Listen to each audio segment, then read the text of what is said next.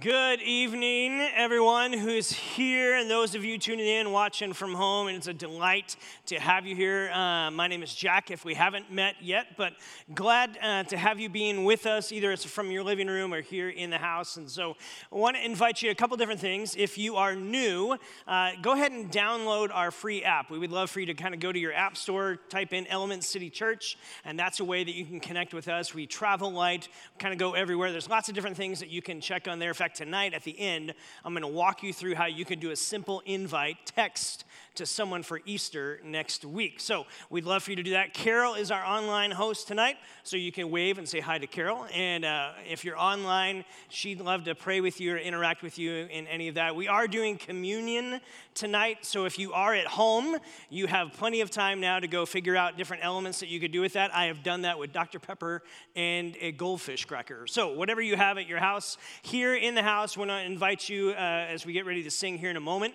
In the balcony, there's a table, and there's two tables straight back here that have communion, that you can grab those elements and have that ready for you. And with you, as we kind of wrap up the sermon, we'll have a space in a moment for that. So again, thanks for tuning in. If you are new, we would love for you to fill out our connection card on our app, or if you're online right now, just the top right button.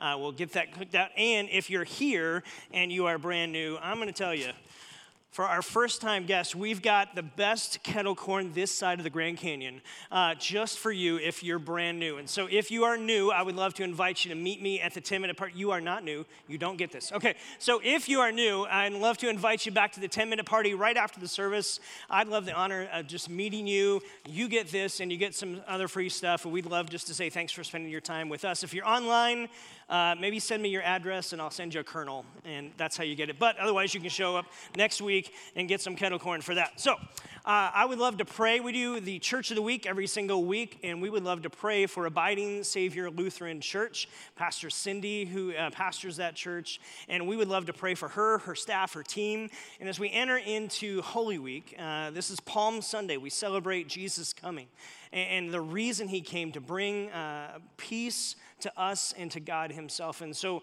we are grateful to gather together in this. And I just want to invite you, this week, there are tons of different reading plans on YouVersion Bible app that are free, that you can download and maybe make this part of your experience going through Holy Week as we make our way to our Easter celebration next Sunday at 5 o'clock right here. And as you invite maybe a friend to tune in with you online or to be in the house with you. So Luke chapter 22, 23, 24 kind of walk through the last week of Jesus' life. That's a great place to go.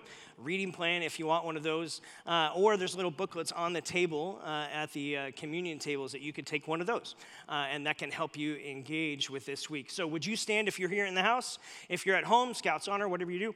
And let's pray for the Church of the Week and for our night tonight. And so, Father, we pause tonight as we begin. We are so grateful, Jesus, for you and for who you are and what you represent. The hope that we have all hinges on you. And you came to us. You didn't make us try to make our way to you. You came and you rode in proclaiming your truth. And things didn't play out maybe the way that we thought they would play out, but exactly how you wanted them to play out. Because we needed way more than just a conquering king. We needed a savior, a rescuer, and that's who you are, and that's what we remember. It's what we sing about here in a moment. It's what we'll look into as we wrap up our series in Prodigal. And tonight we pray for Pastor Cindy and Abiding Savior Lutheran. We ask your blessing over their church, their leadership there. Would you continue to expand their scope and their reach? We thank you for them being a church that champions Christ. And we pray for your church across our city to flourish and to have kingdom impact in changing lives of people. Father, we pray even ahead with expectation of those that we might invite for Easter next Sunday, that they would say yes this week to tune in or to be a part of coming and experiencing your hope. God, our world needs more and more of your hope, Jesus. And so as we lean in and sing to you and sing about you, would our heart's attention and affection be in your direction tonight? And would you mingle in our midst? And would you be present in a way that encourages us and stirs our hearts afresh and anew? And everyone said, amen.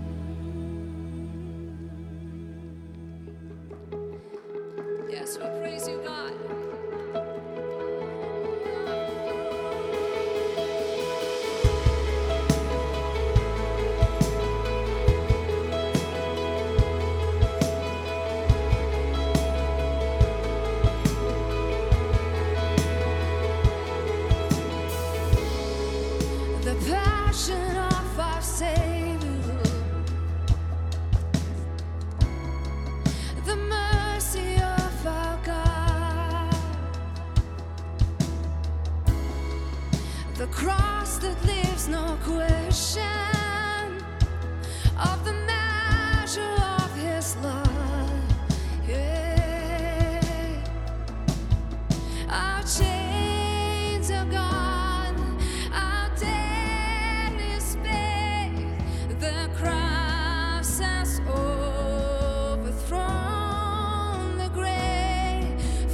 Jesus' blood that sets us free means death to death and life for me.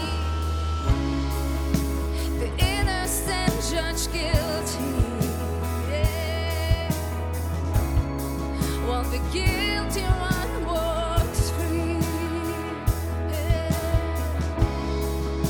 And death would be his portion, and our portion liberty. Our chains are gone, our debt is paid. The cross has overthrown the grave.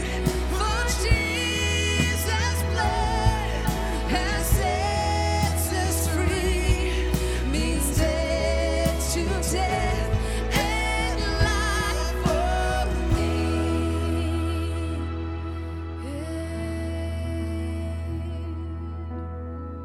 I give my whole life to honor this love by the Lamb who was slain, unforgiven, the sinner Savior, crown him forever.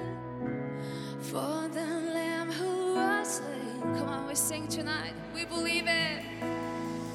I give my hope. Let me hear you, church. Yes, we sing it out. The Lamb who was slain, unforgiven,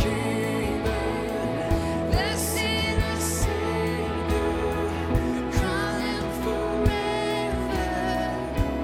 For the Lamb who was slain, he is risen.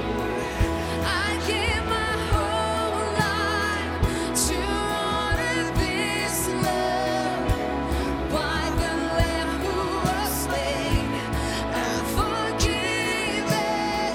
the sinner Savior, crown him forever. For the Lamb who was slain, he is risen. Our chains are gone. Come on. Our debt is paid. The cross has overthrown the grave. For Jesus' blood that sets us free means death to death and life for me. Means death to death and life for me.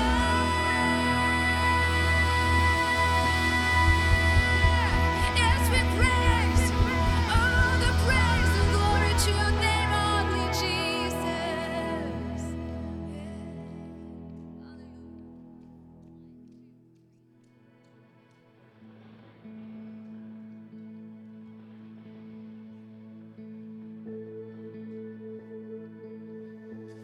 Lord, how sweet did you kiss on my perilous heart, to befriend me to my bitter end and carry the burden. For it's grave in my failure, you prevailed in pure love, to be found in the depths of your heart, as good as forgiven. Oh, how you graced that cross where Jesus died and death took the loss, wild as the floodgates of heaven flung wide open within his scars. Now mine is the life you raised, yours the glory that took down that grave, bright as the sun.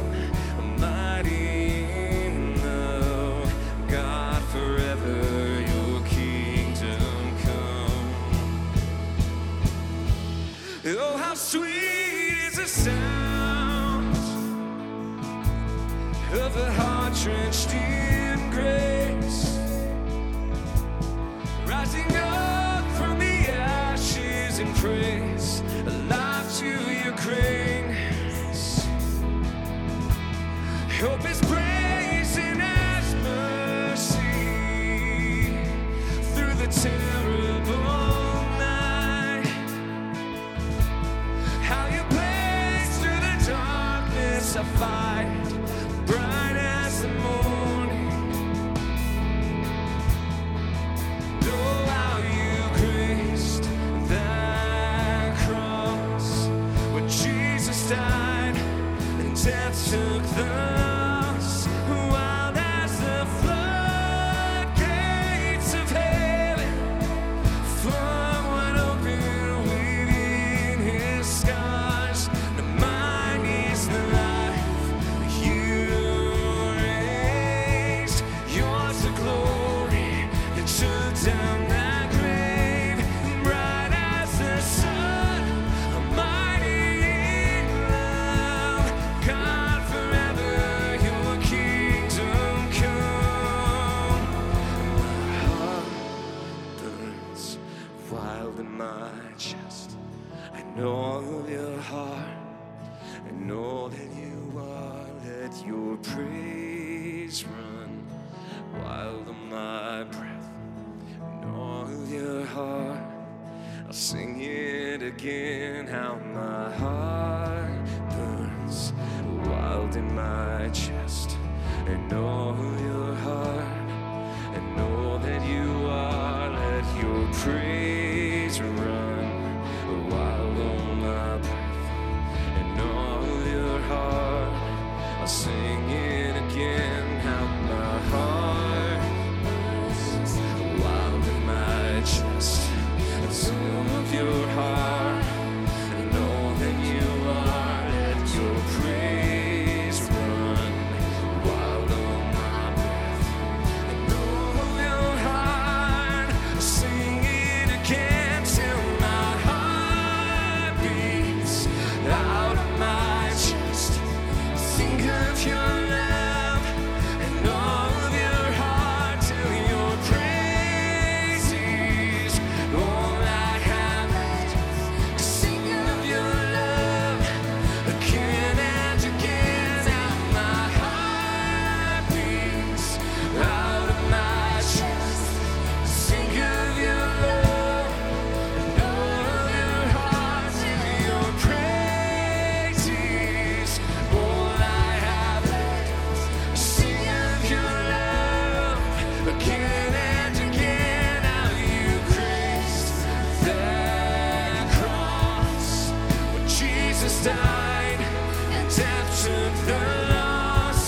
Wild as the floodgates of heaven flung wide open within his scars. And mine is the life you raised. Yours the glory that took down that grave. Bright as the sun, mighty in love. God, forever your kingdom come. Bright as the sun, let us see your kingdom come.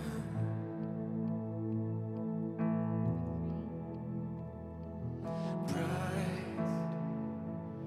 as the sun,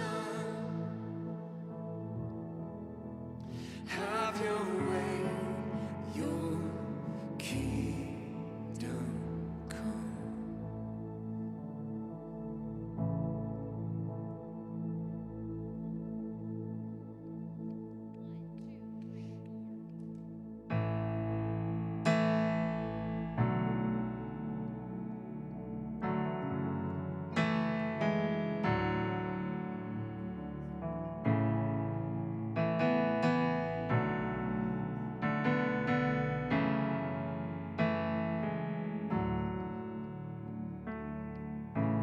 I've carried a burden too long on my own. I wasn't created to bear it alone. I hear your invitation to let it all go. I see it now, I'm laying it down, and I know that I need you. I run to the Father, I fall into grace, done with the hiding, no reason to wait.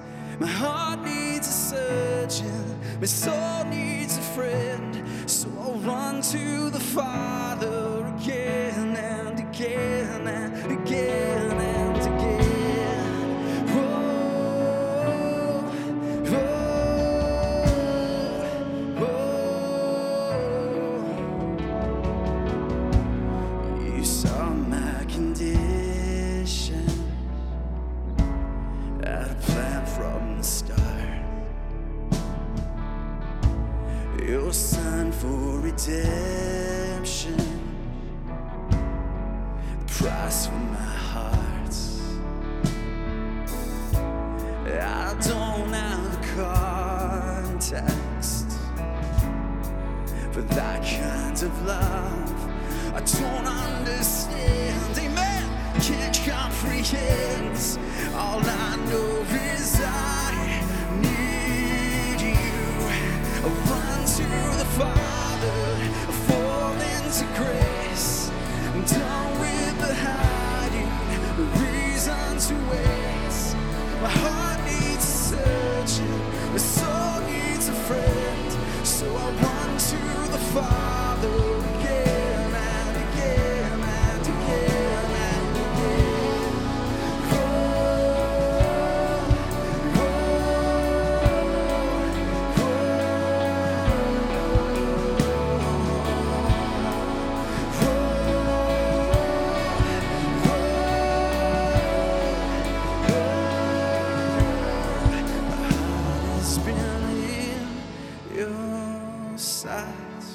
Long before my first breath, running into your arms is running to life from death.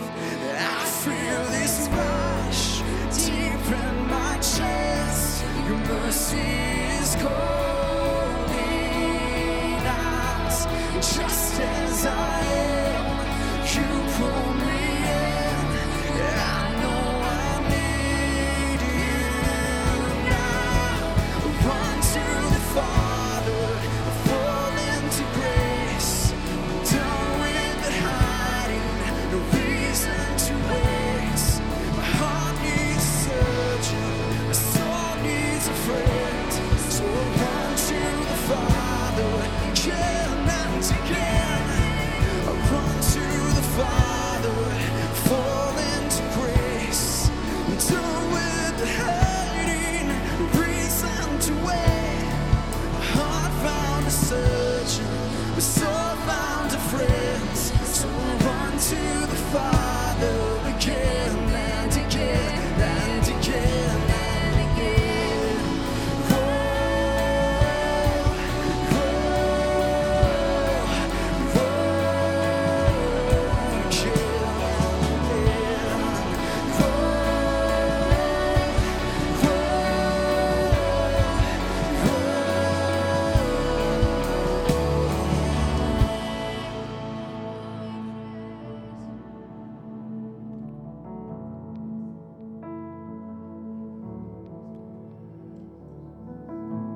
Father God, as we rest in this moment, you are dwelling within us. Father, you are stirring.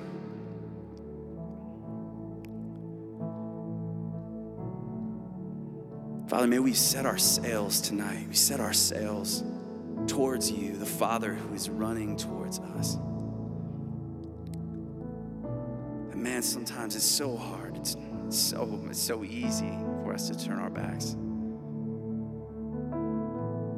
Maybe head to this or head to that. But when it all comes down to it, no matter where we've been, what we've done, mistakes we've made, successes that we've had, when we open our eyes, we're going to have a Father that's coming towards us, embraces us, holds us. A Father who died for us. Lord, we're reminded of that truth tonight. May we rest in that truth. We trust you. You are so worthy of our praise, Lord. May we grow and grow a little bit more like your Son tonight, tomorrow, maybe Tuesday. Maybe we look a little bit more like Jesus. God, that's what we want. That's what we're about. So I pray that you would give Pastor Jack the words, your words to share with us tonight, that we would dwell amongst us, that you would push, pull, pinch your way, that you would have our attention, and that we would move towards you. We love you. We thank you so much for the opportunity to be in your presence and to be offered your love. Be with us tonight. We love you. Amen. You guys can have a seat.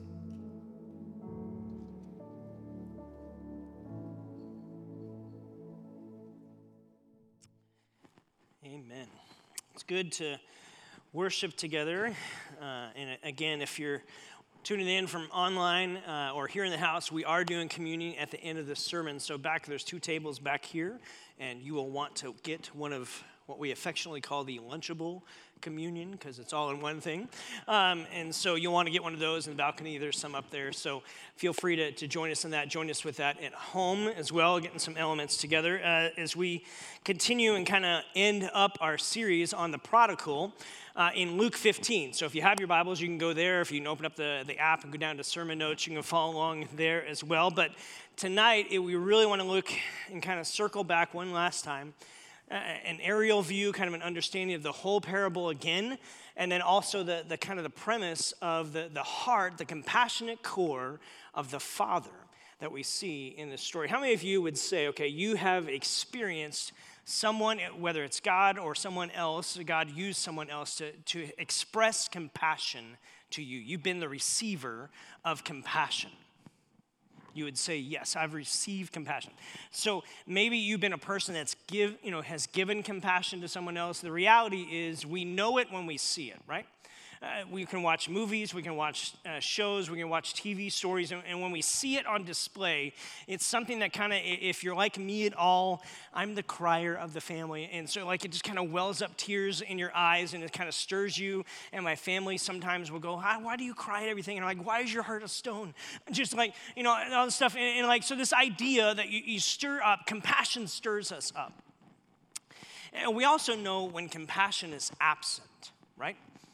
When you're looking into a moment, into a scenario, into a situation, and like what you're hoping for is for it to be there, and yet it's not.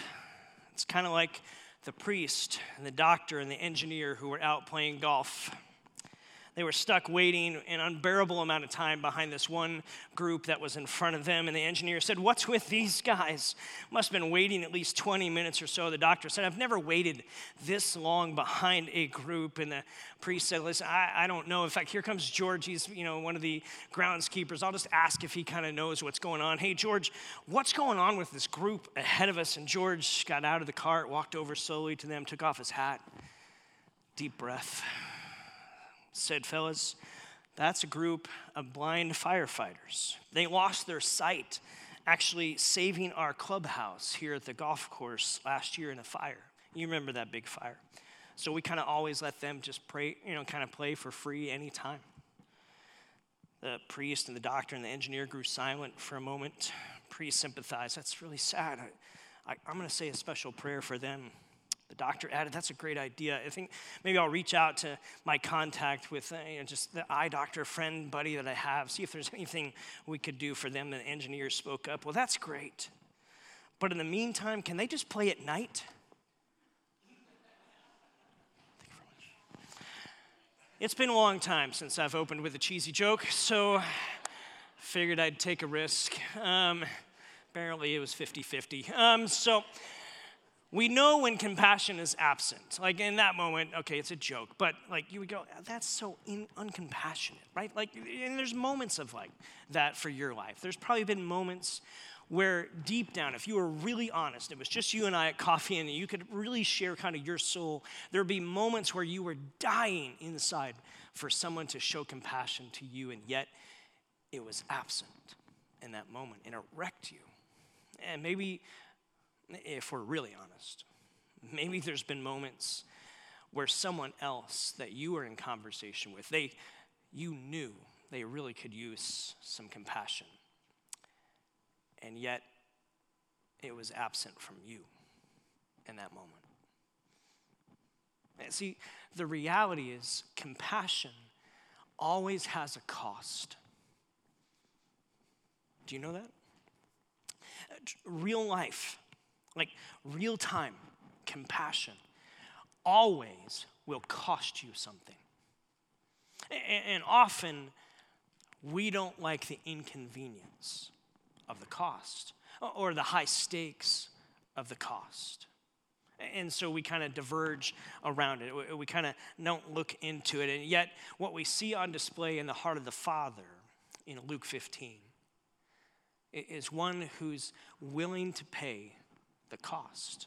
And so remember, Luke 15 is this story after story after story, 3 stories in a row. We don't see it very often in the gospel accounts of Jesus telling so many parables that he told, and yet we see it on display here. And what you have to understand from a macro level, looking at Luke 15 is a pretty powerful thing. It's actually, maybe if you can almost label it as parables of the extreme in one way. Here you have the first one. Remember the shepherd who leaves the 99 in search of the one. Like, that seems extreme at first reading. Like, why would you kind of, like, that's a horrible way to have a batting average, right? Like, you would take the 99. You lost one. It's okay. Not a big deal. But no, that shepherd, whether he raised that lamb from being so young, and now that one's that's wandered off, and he has to go find this one. And then when he finds it, he actually invests the time and energy to call other people together and says, we're going to throw a party to celebrate this one that was lost and is now found. Or the woman who lost one of the coins. That some scholars would say, okay, that's part of the kind of her bridal gift, and was actually something that would be a fortune that she would use in the future if her husband were to pass away. And so it's kind of this fortune that's out for her, and she's lost one of the coins, and so she sweeps the house from corner to corner, edge to edge, and searching all over, like this frantic search to find it. And when she does, she calls her friends and her neighbors over to celebrate that she has found what she has been looking for. In fact, what we read in these parables, that Jesus is telling these stories for a purpose. He's a great storyteller, but he's a teacher. And he's wanting people to see. Remember in verse 7 and verse 10, here's what it says at the end of the shepherd one, the lost sheep. I say that likewise, there will be more joy in heaven over one sinner who repents than over 99 just persons who don't need to repent. Or verse 10, likewise, I say to you, there is joy in the presence of the angels of God over one sinner who repents. It's like Jesus is bent on highlighting the joy of heaven for those that are found. That being found and this joy that it generates is the serious business of heaven. And so we're reminded that these are stories that are bigger than just stories, bigger than just a story of a lost sheep or a lost coin, but they show the celebration of heaven for when a sinner comes home and is reunited with the Father who is compassionate in searching for them. That's the whole point behind this parable of the prodigal son that he launches in the third one. We so often get stuck on the prodigal son because remember, prodigal, if you look it up, is this reckless spendthrift this extravagant spending, if you will. And we get caught up in seeing, okay, it's the train wreck of the son who grabbed the track shoes and took off running and wasted everything of the inheritance that was gifted to him. And we think, okay, that's got to be the focus. And it is a focus. But there's another son also. And if we get stuck, sometimes we can think the story is about the sons. But remember, Jesus is telling a story and telling a truth, and he's teaching something here. In fact, the real character of the story is the Father. He's the one that Jesus' focus is on. He's trying to describe, you want to know what your heavenly Father's really like? He's like this. And he begins to kind of camp and drill into this idea of, you want to know who's really prodigal, who's really extravagant and reckless with their love? It's the Father. It's the compassionate core of who he is, and everything he does is driven by it. Remember, verse 1 and verse 2 is what's set up for this entire chapter. This entire chapter is chocked full of so much, but it really begins with the tension that's been building in verse 1 and 2 as the Pharisees and the religious leaders and the teachers of the day were saying to Jesus, and they had one perspective of here's who's in with God and here's who's out with God. And those who obey and live this kind of righteous life, who work really hard, those are the ones that God must love and adore and cherish. And those who are nothing like that, well, remember verse 1? Why do you eat with them? Like, they're spiritual zeros, Jesus. Why are you eating with them? See, the sinners and the tax collectors, those who were on the outs, they were the ones who were flocking to Jesus. And the teachers of the law and religious leaders were saying, no, you've got it all wrong. Your investment is wrong. They're not the ones who have God's attention. We are.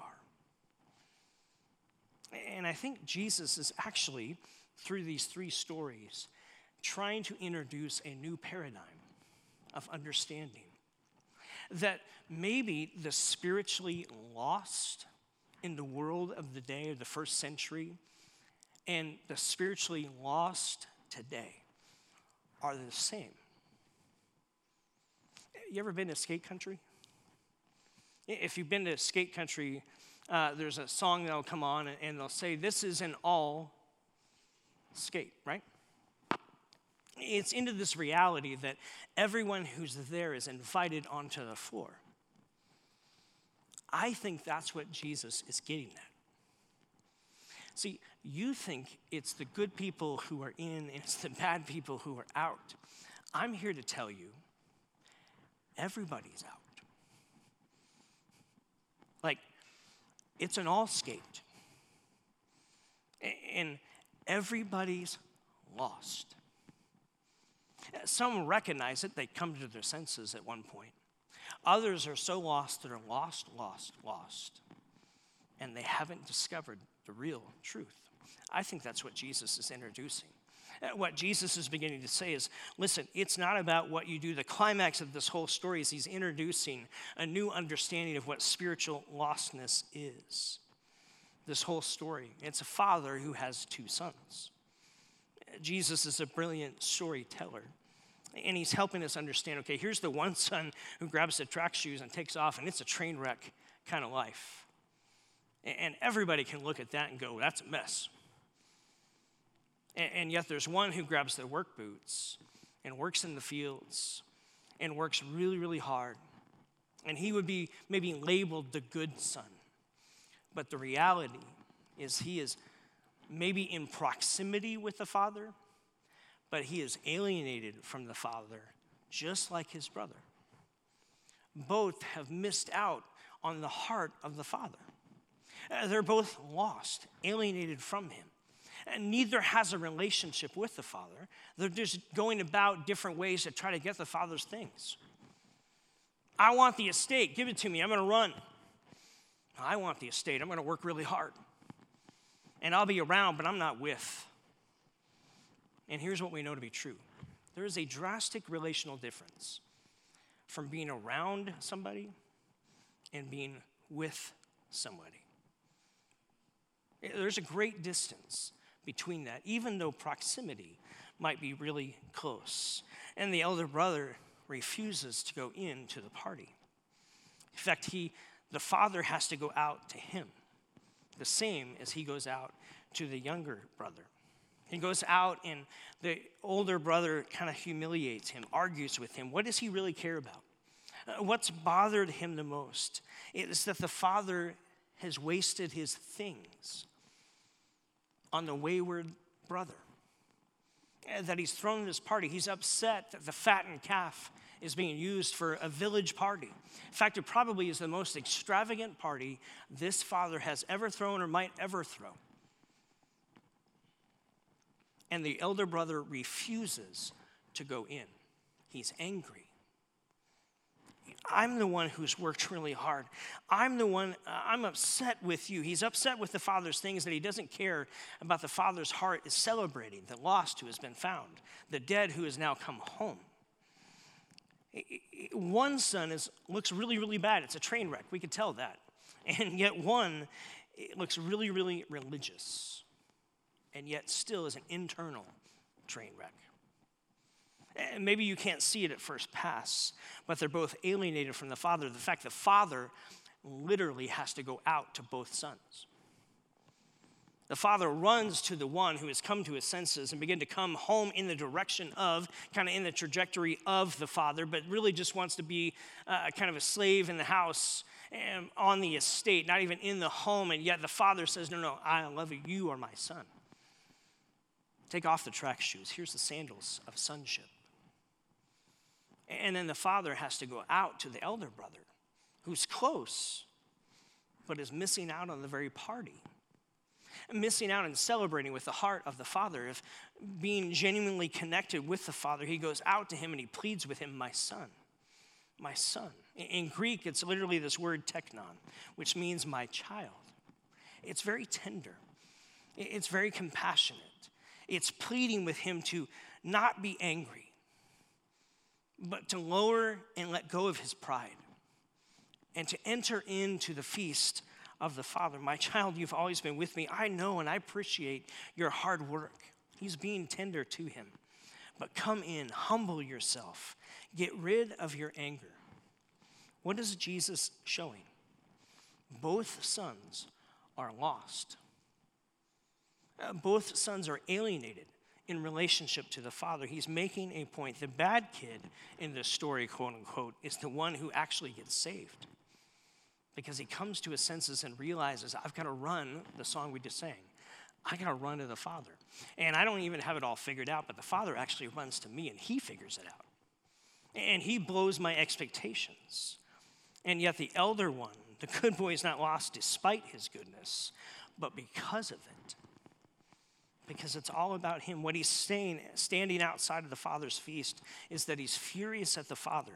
Why is he alienated from him? Do you want to know why? I have never disobeyed you, which basically means because I've been good, because I've worked so hard, you should do things my way. And you're not doing them my way. So therefore, I refuse to come in. That's the stance of self-righteousness. I think it should be this way, God. So you better fix it. And the father says, no, son. This is above your pay grade. I've got a plan here. I want you to come in. Would you let go of that self-righteousness? Would you let go of that anger? I have a feast I want you to be a part of. For the one son who's so broken, that's an easy invitation to say, I didn't expect to get invited. Yeah, I'll come in. To the other one who's worked so hard, who expected to be invited. And now the father's pleading with a heart of compassion, won't you come in? And he's digging in his heels. See, the Bible says that you can either look to Jesus as your Savior, or you can look to something else. There really is no third choice. You can either be your own Savior, or attempt to do that, or you can look to Jesus. What's fascinating is Jesus is pleading with the religious leaders and teachers of the day, the very ones who have the issue. He says, let me tell you a story. In fact, let me tell you 3. And he begins to plead with them, just like the Father. Won't you come in? Won't you drop the rocks? Won't you let aside your anger and your self-righteousness? I just want you to be a part of the feast. Won't you come in? You're invited in. And the story ends with kind of that ... We don't fully know. Jesus is really telling the story, so he knows. These are the very people that as we enter into Holy Week, that kind of a few days from now as we celebrate what we call Good Friday, was not a Good Friday for Jesus. These are the very leaders of the day who are going to crucify him. And yet Jesus in this story is still pleading from a heart of compassion, won't you come in? See, you don't have nice people and then lost people. You don't have good people and then lost people. We are all lost. The good people are lost, the bad people are lost, and God sent Jesus, remember, to seek and to save the lost. It's an all scape. And we all need grace. And we all need the invitation of a compassionate core of the Father who says, you're lost. You may be working really, really hard, but it's a treadmill and it's taking you nowhere. Or you ran really far away, and how'd that work out for you? Not very good. I just want to invite you in. My heart is for you. Yeah, see, it's for people who know and recognize that they're lost. The people who think they're not lost, well, they're lost. Until you come to the realization that you need a Savior. Remember how Paul said it, Romans 5? While we were yet still sinners, Christ died for us. Period. It's an all-scape. We all needed his salvation. And what we remember on Easter is that the cross says to you and says to me, you are messed up. You are so lost. You are so hopeless. Nothing less than the sacrifice of the Son of God can save you. And yet, at the same time, Jesus says from the cross, I'm glad to do it. You need me. And I'm glad. In fact, I've come here for you. I've come here for you. He embraces the humiliation of the cross, and yet with a great echo, he has this affirmation over you and over me. And when we see that juxtaposed, we understand that it's humiliation and affirmation at the same time. He embraces our humiliation. The one that was meant for us, he takes on. And yet he gives this incredible affirmation to say, you're worth it. And when you understand that, when you finally get overwhelmed by that reality, then you come to a place where you could say, I need you. I need you. I need your forgiveness. It's amazing. Here's what Timothy Keller writes in his book, Prodigal God, speaking of that it's really the heart of the Father that's prodigal, that's extravagant in this. He says, mercy and forgiveness must be free and unmerited to the wrongdoer. If the wrongdoer has to do something to merit it, then it isn't mercy. But forgiveness always comes at a cost to the one who is granting the forgiveness. The reason we have the hope we have in Jesus is that he became poor for you, so that you may be rich in grace from him. That he's the one, that it cost him everything to pursue you and pursue me. And yet it was a price he was willing to pay. I do this for you. The Son of Man has come to seek and to save the lost, of which Jack is one of them. It's the realization that I can't work my way there, and my work boots are not big enough. And I can't run too far away from his echo and his call. Won't you come in? I'm here for you. See, compassion has a cost to it, but the return on that investment is priceless. That's the beauty, what we see in the compassionate heart of the Father. So a couple last takeaways from this whole series and this whole understanding of the prodigal son, of this Luke 15, these stories that Jesus tells. The first one is this: you cannot reach people that you do not love or have compassion for. You cannot reach people that you do not have compassion for or a love for. Jesus was tagged one time. In the gospel account of Matthew chapter 11, you can read it. Jesus was called a friend of sinners. Are you? Am I? That was a tag, a badge of honor that Jesus wore. Why? Because he loved people. Even people who are far from him. Or even people who are nothing like him. And even, amazingly, the people who were nothing like him actually liked him. Can that be said of your life and of mine? Can that be said of me? Or do I posture myself in times digging my heels in? No. You got this wrong, God. You're not doing it my way. These people don't deserve. I'm the one who deserves. And I think Jesus would say in that moment, whoa. It's an all skate. And you got here by my invitation. Don't forget that. Don't lose sight of that. There was a song called When God Ran. It's the lyrics talk about this prodigal son's story. It's taken from the son's perspective. He writes, the only time I've ever saw him run was when he ran to me. And he took me in his arms. He held my head to his chest and said, my sons, come home. He lifted my face and wiped my tears. With forgiveness in his voice, he said, son, do you know I still love you? It's this declaration of the Father over the Son who has run. To say, no, you want to come back as a slave. I want you back as a son. And I want us to connect relationally. Don't be alienated. I want to welcome you in. And so the Father never took his eyes off the horizon. He searches for him. And we are not just called to come home. We are called to become like the Father. That's the heart that Jesus wants to create and curate within you, within me. That will have a cost to it, because compassion always has a cost to it.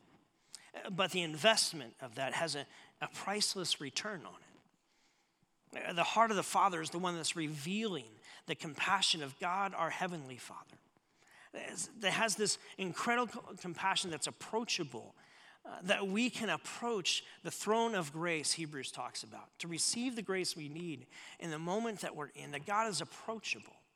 I'm reading a book called Gentle and Lowly by Dane Ortlund. He says this, speaking of Jesus, for all of his resplendent glory and dazzling holiness, his supreme uniqueness and altogether otherness, no one in human history has ever been more approachable than Jesus Christ. No one's ever been more approachable. He was moved by compassion, and it made him approachable that even those who were nothing like him liked him and were moving in his direction. That's how this whole chapter starts, the tension that created. Maybe a great question to wrestle with as we are maybe followers of Jesus, trying to grow in our maturity of being an apprentice of Jesus. Maybe here's one of the best questions you can ask yourself. Are you becoming more approachable or less?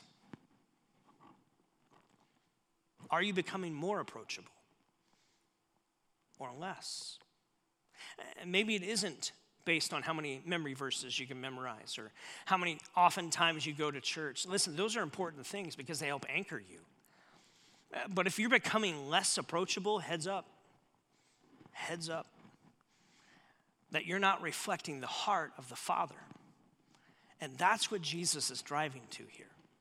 He wants the sons, the wayward sons, and the ones who are stuck on this religious treadmill to let go, to realize, hey, you're both lost, you're both alienated, but I'm inviting you in. That's what Jesus is saying.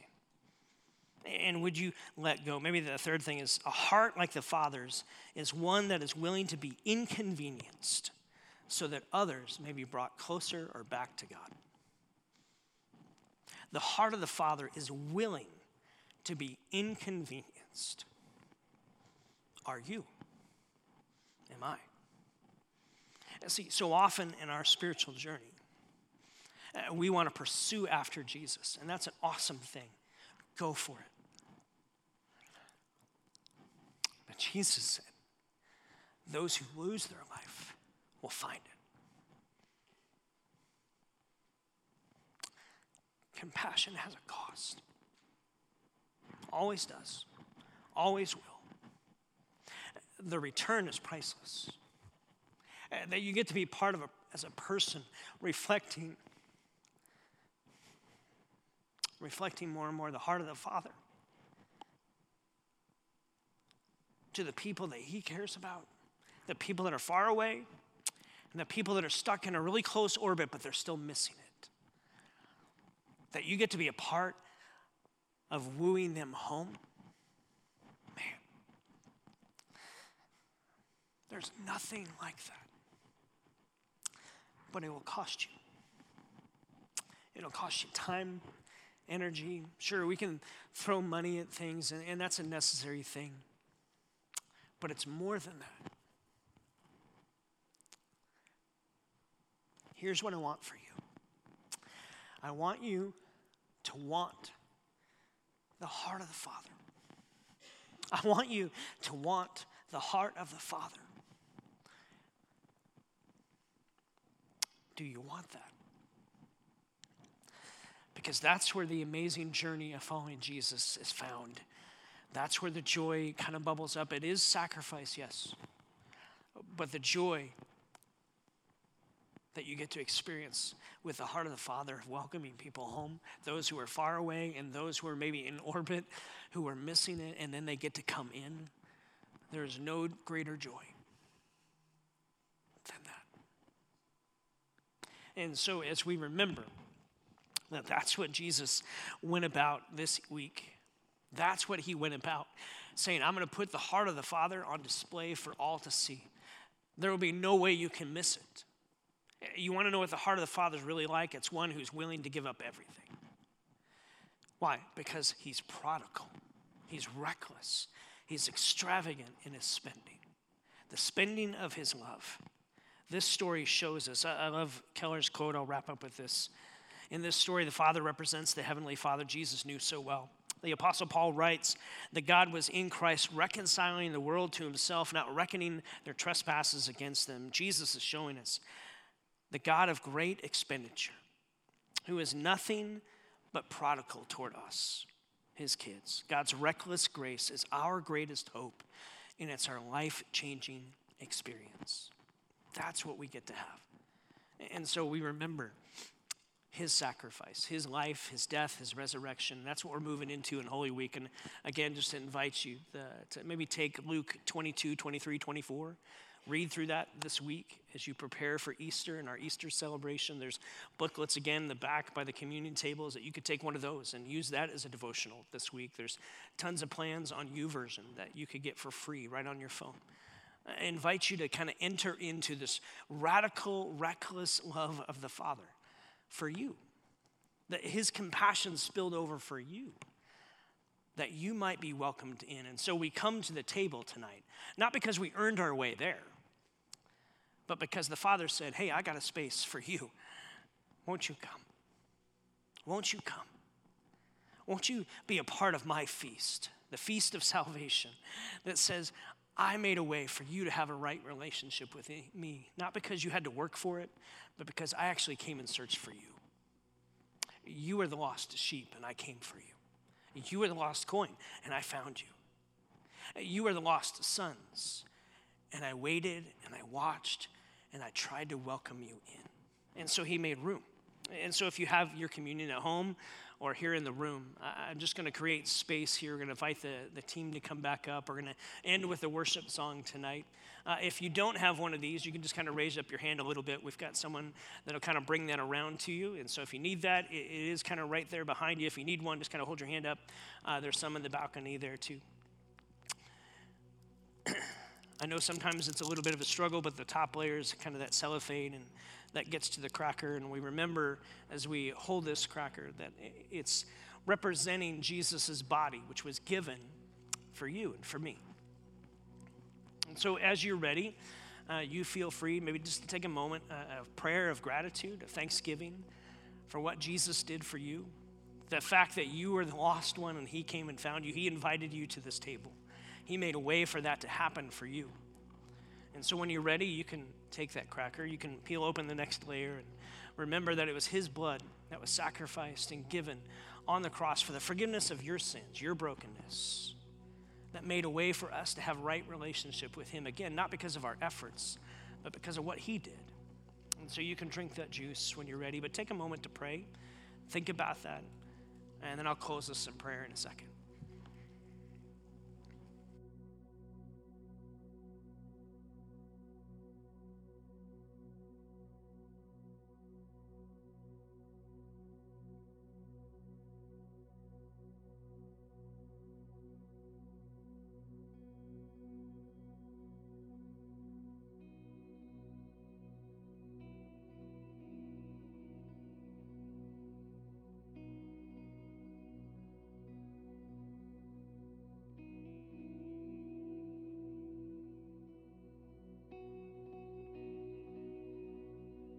Jesus, we pause as we enter into Holy Week here. We anticipate with great excitement the celebration of Easter that will be next Sunday.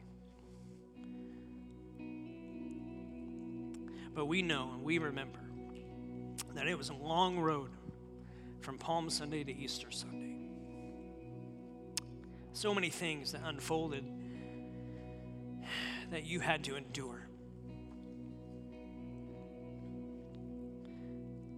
But for the joy set before you, you endured it because you said we're worth it.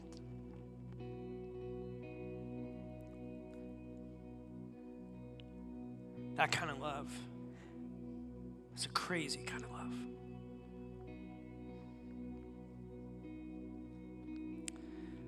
May we be overwhelmed again by the extraordinary grace and compassion that Jesus, you put on display, the heart of the Father, the compassionate core of who he is, you put on display. And you called us to the table and you called us home into the feast of salvation. Your resurrection proves that it's real, true. And the invitation now is for us to have that core of compassion curated within our hearts, that we might reflect the heart of the Father also. God, compassion has a cost to it, but it comes with an unexplainable, unending kind of joy and hope and security that never ends, no matter the circumstances around. And so we celebrate, we sing into this song, we ask that you would stir our hearts afresh and anew as we worship you. As we linger in this Holy Week, would you help us to see you and be surprised again by your attention, your affection, your compassion, we pray.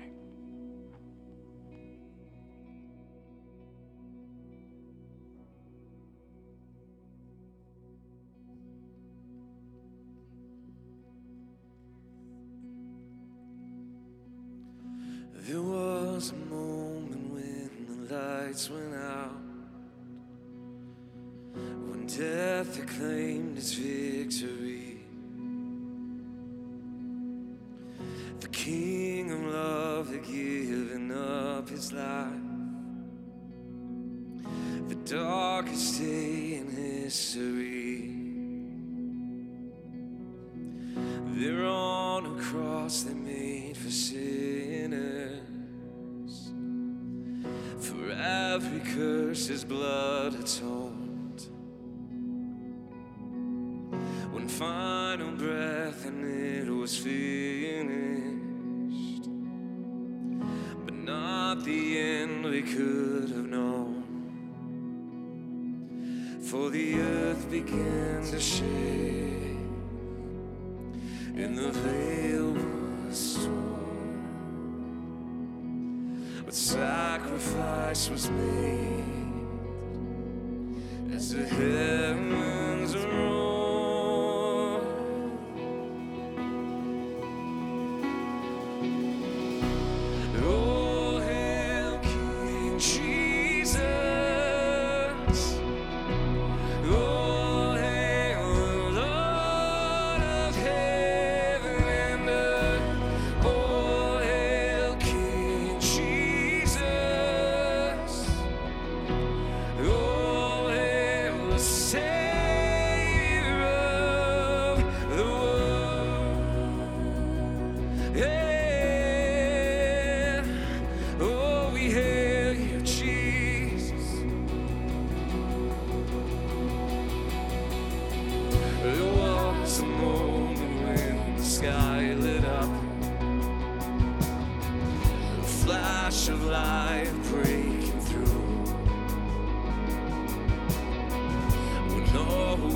lost, he crossed eternity. The King of life was on the move. For in a dark cold tomb, where our Lord was laid, a miraculous breath, and we're forever changed.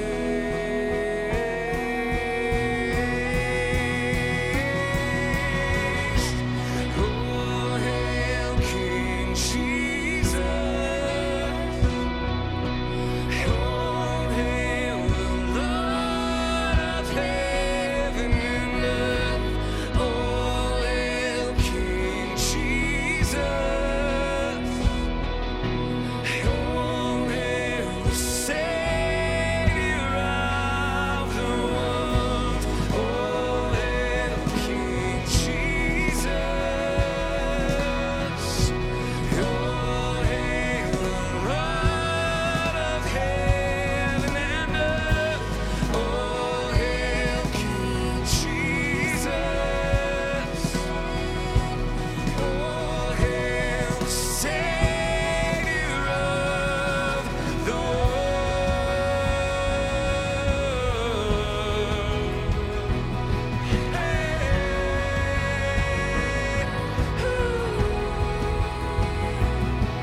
Let every knee bow before the King of Kings. Let every tongue confess that He is Lord. Lift up your shouts. Let us join with all of heaven, singing, holy. We sing out, holy. We cry out, holy. You are holy,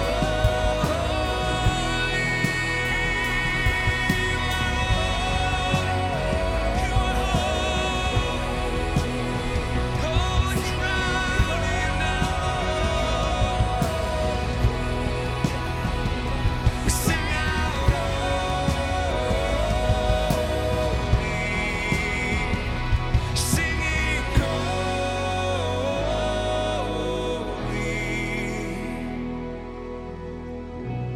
Oh, hail King Jesus. Oh, hail the Lord of heaven and earth. Oh, hail King Jesus. Oh, hail the Savior of the world.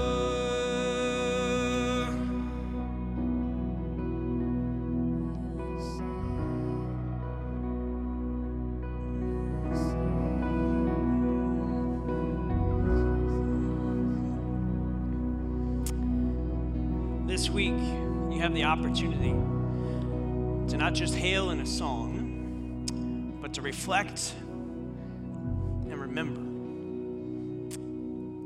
that a Savior came for you.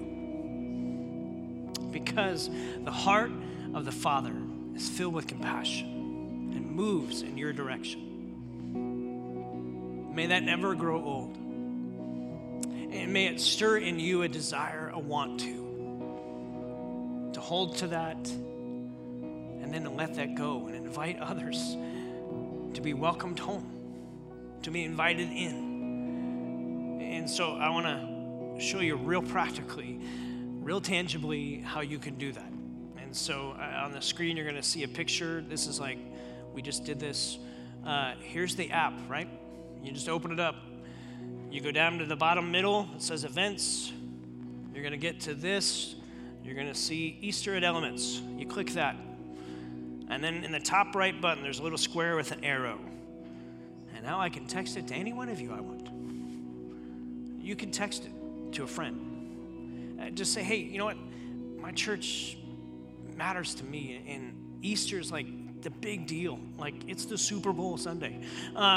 of my faith. And I would love for you just to kind of experience it. In fact, you don't even have to leave your house. You can just tune in, sit on the couch. But just, what if maybe God, how he's got a hold of me, maybe he has something good for you too. And would you join me, or would you come with me? And make this a chance, an opportunity to invite somebody. The following series that we're going to start is going to be like an 8-week series, all looking at the good life. Jesus did a sermon called the Sermon on the Mount. He talks about, here's what it means to experience true happiness. I know a lot of people looking for happiness. And what if Jesus had a clue on what that might be? And we're going to spend some time looking at that following Easter. So it's a chance for you to invite, to be a part of that. So use that app maybe to invite someone. Be praying about who you could invite with that. And so again, if you're new here, we would love to just personally connect with you. And I've got free popcorn. Free. I'm not kidding. It's free. And so if you are new, this is your first time here, I'd love to meet you at the 10-minute party. We have this just for you. And if you're kind of been around here for a while, maybe I'll buy you popcorn someday, but not tonight. So meet me at the 10-minute party. I just want to leave you with a blessing. May the heart of the Father, the compassionate core that is the very center of who he is, may that surprise you again and afresh this week as we move toward the greatest celebration ever and gather again next Sunday to remember and to honor the Savior who came for you, the Savior who lived his life, gave up his life, and took his life back to prove that he's greater than death, he's greater than anything you face, and his hope is what you need. Go in peace, friends.